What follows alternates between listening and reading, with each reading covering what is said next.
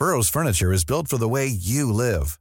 From ensuring easy assembly and disassembly to honoring highly requested new colors for their award-winning seating, they always have their customers in mind. Their modular seating is made out of durable materials to last and grow with you. And with Burrow, you always get fast, free shipping. Get up to 60% off during Burrow's Memorial Day sale at burrow.com/ACAST. That's burrow.com/ACAST. burrow.com/ACAST.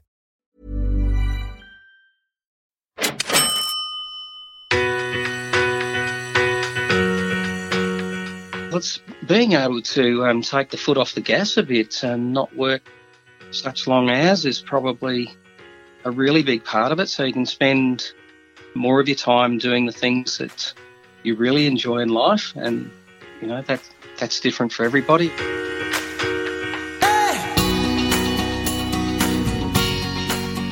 This is Property Investory, where we talk to successful property investors, find out more about their stories, mindset, and strategy. In this episode, we talk with Darryl Sims, who, in spite of his original ambitions to become a farmer, manifested a love for investing into property at only 22 years of age. Now, with over 25 years of experience in property investment, Sims shares the story of his first property, his struggles with insurance, and how he developed his successful advisory business.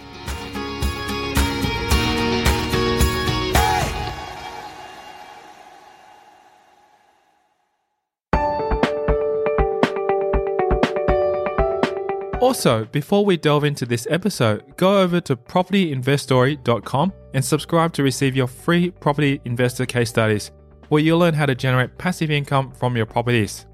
Go there now to sign up for free.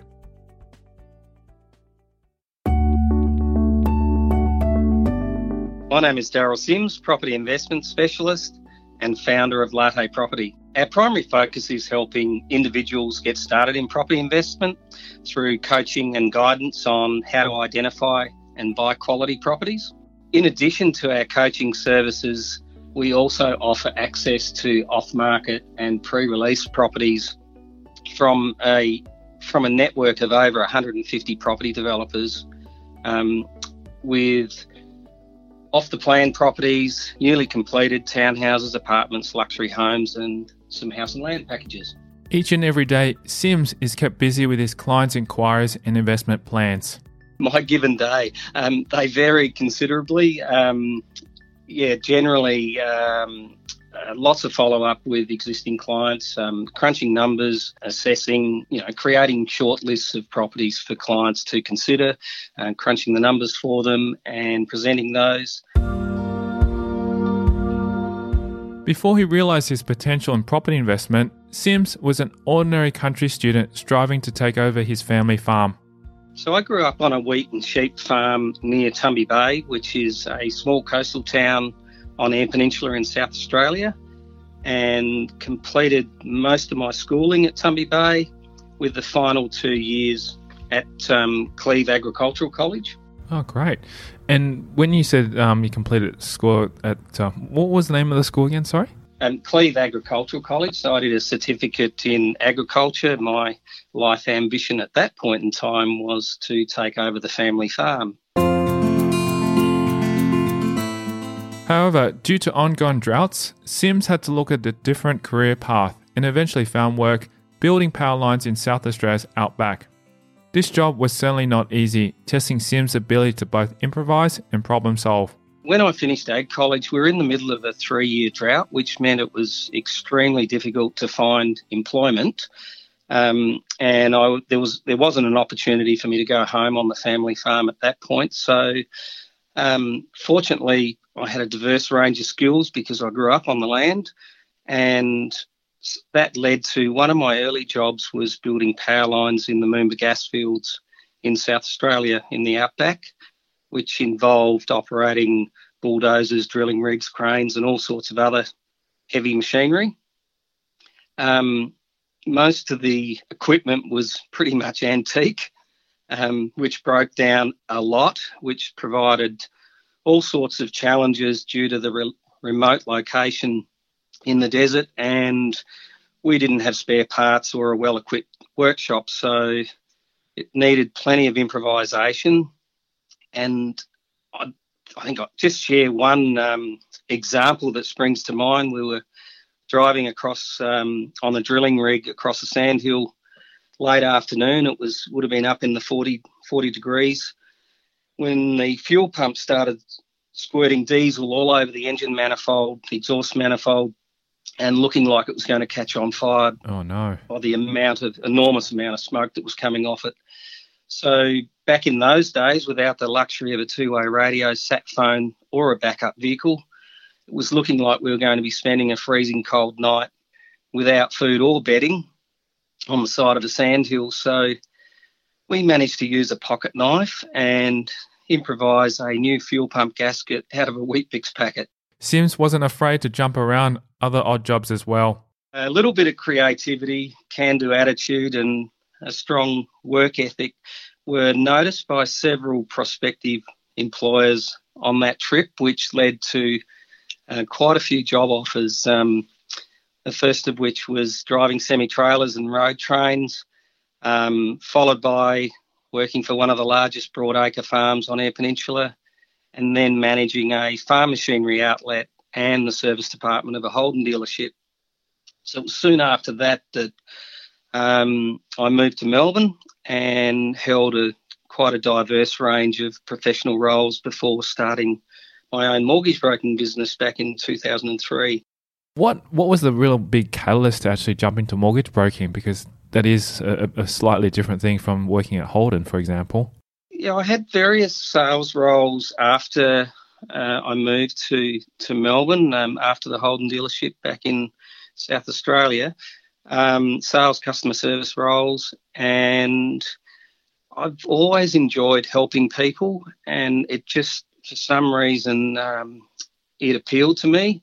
At the time, Aussie was pretty big, and I didn't end up with Aussie, but I certainly could relate to what they were doing, and yeah, so I just jumped into it, boots and all.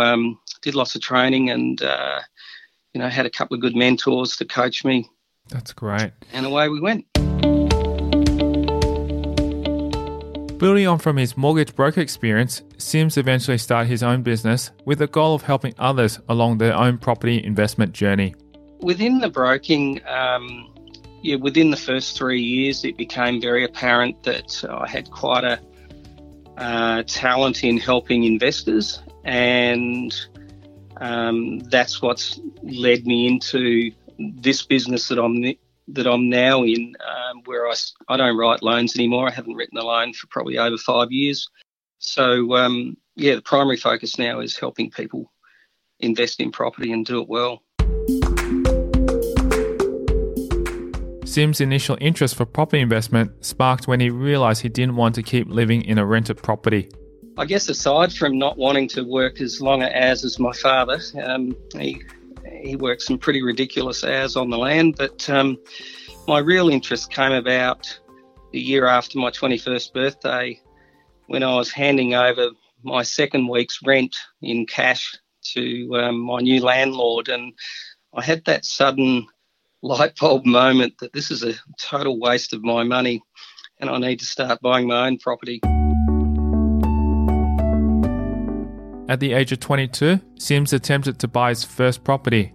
Despite initially being met with a line of rejections from the banks, Sims didn't give up on his ambition and took on 3 jobs to reach the required savings amount. When I attempted to buy my first property at the age of 22, wasn't the most enjoyable task, in that I went into the bank confident as anything. I had a good job and good income, and the bank said no, much to my disappointment, as I'd used up most of my savings paying cash for a new car the week before, because it had been a sudden decision to buy property. I hadn't actually been planning for it and saving for it. I was just saving because that's what you do, and bought a new car, paid cash for it, so I didn't have much left in the bank. So I couldn't understand that at the time. I certainly get it now, but back then I couldn't understand why, if I'd taken out a loan to buy the car the week before, they would have given me a loan to buy the house. What? So How is that possible? it's all about proof of genuine savings, putting it away in the bank and not spending it and being disciplined and all of that. But to me, it seemed a bit crazy. But anyway, the upshot of that was I do not like being told I can't do something. It's one of my traits. And not to be beaten, I worked 3 jobs and 18-hour days for the following 6 weeks to generate sufficient savings to satisfy the bank's 20% cash deposit ruling at the time. The hard work proved worthy when he successfully bought the property with the help of a good residential property agent. I was extremely nervous, and I had a good agent at the time. He was actually a stock and station agent that just did a little bit of residential properties in the rural area as well. And he knew the challenges I was facing. He knew my background. He knew I was a hard worker. And I don't know that I told him I was working 3 jobs. Everyone thought I was working 2. Nobody, fortunately, or maybe I think fortunately, each of the employers weren't aware that I was getting around 4 hours sleep a night. Coming up after the break, we'll delve further into Sim's journey and talk about why property investment appealed to him. All sorts of other things you can do to add value, that appeals to me. His worst investment moment.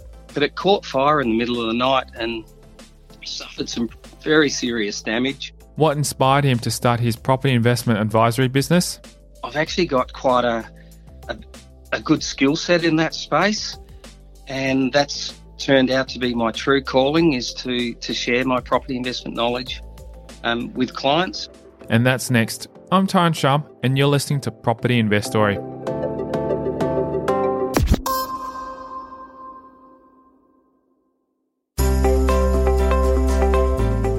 Are you looking at buying property in 2018?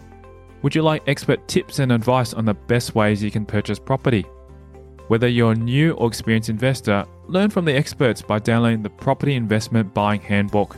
It contains the best tips and advice from 37 of Australia's leading property experts. Simply text me your email address to 04 99 88 10 40 to get your copy today.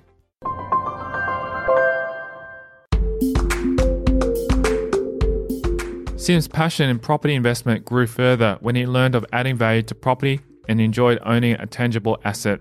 I've always preferred property. It seems to, you don't have to look too hard to discover where the predictable growth is, and being able to add value to your asset through renovations and other means like subdivision or all sorts of other things you can do to add value, that appeals to me. I guess probably one of the biggest things is the huge leverage you can get out of other people's money, such as using the bank's money and the rental income from your tenants. So you don't actually have to put much money into it yourself.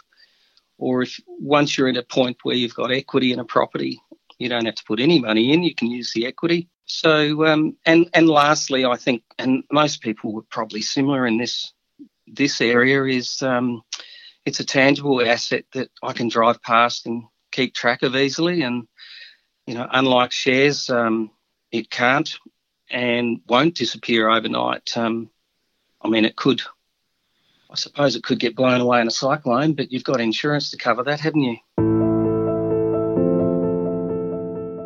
While Sims enjoyed investing in property, his love for it did not mean that always was successful, stumbling heavily with renovation for his first property.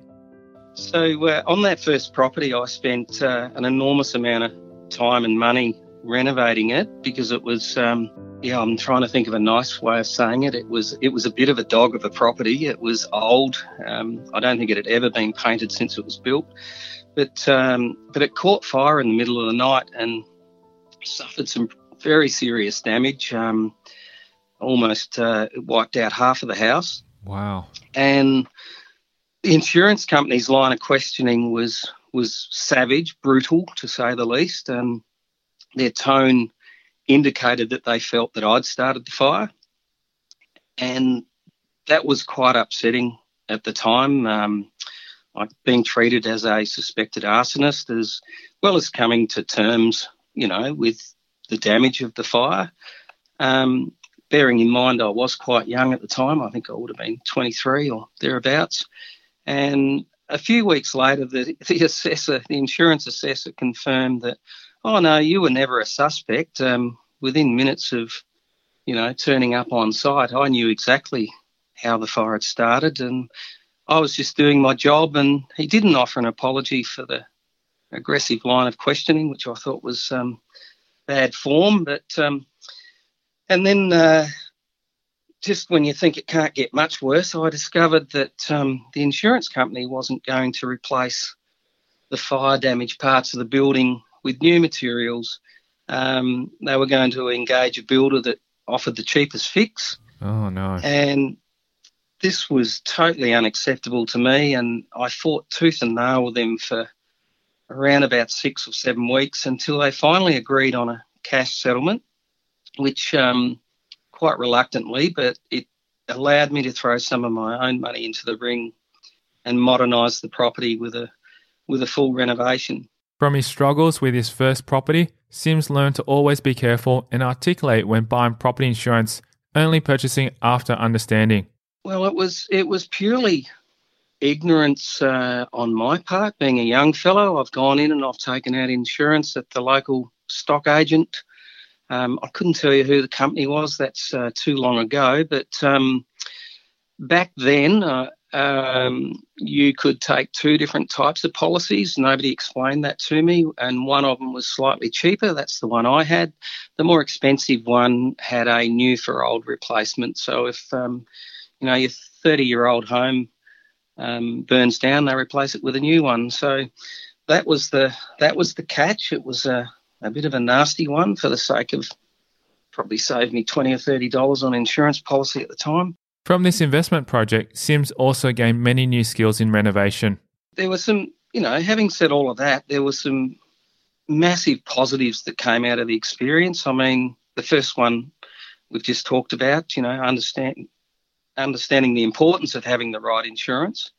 I learned some amazing renovation skills. A carpenter friend of mine lent me his entire equipment for 9 months, and he helped out a few days. I think it worked out about 28 days in the 9-month period just to get me started on different projects. And so I pretty much did 95% of the renovation myself.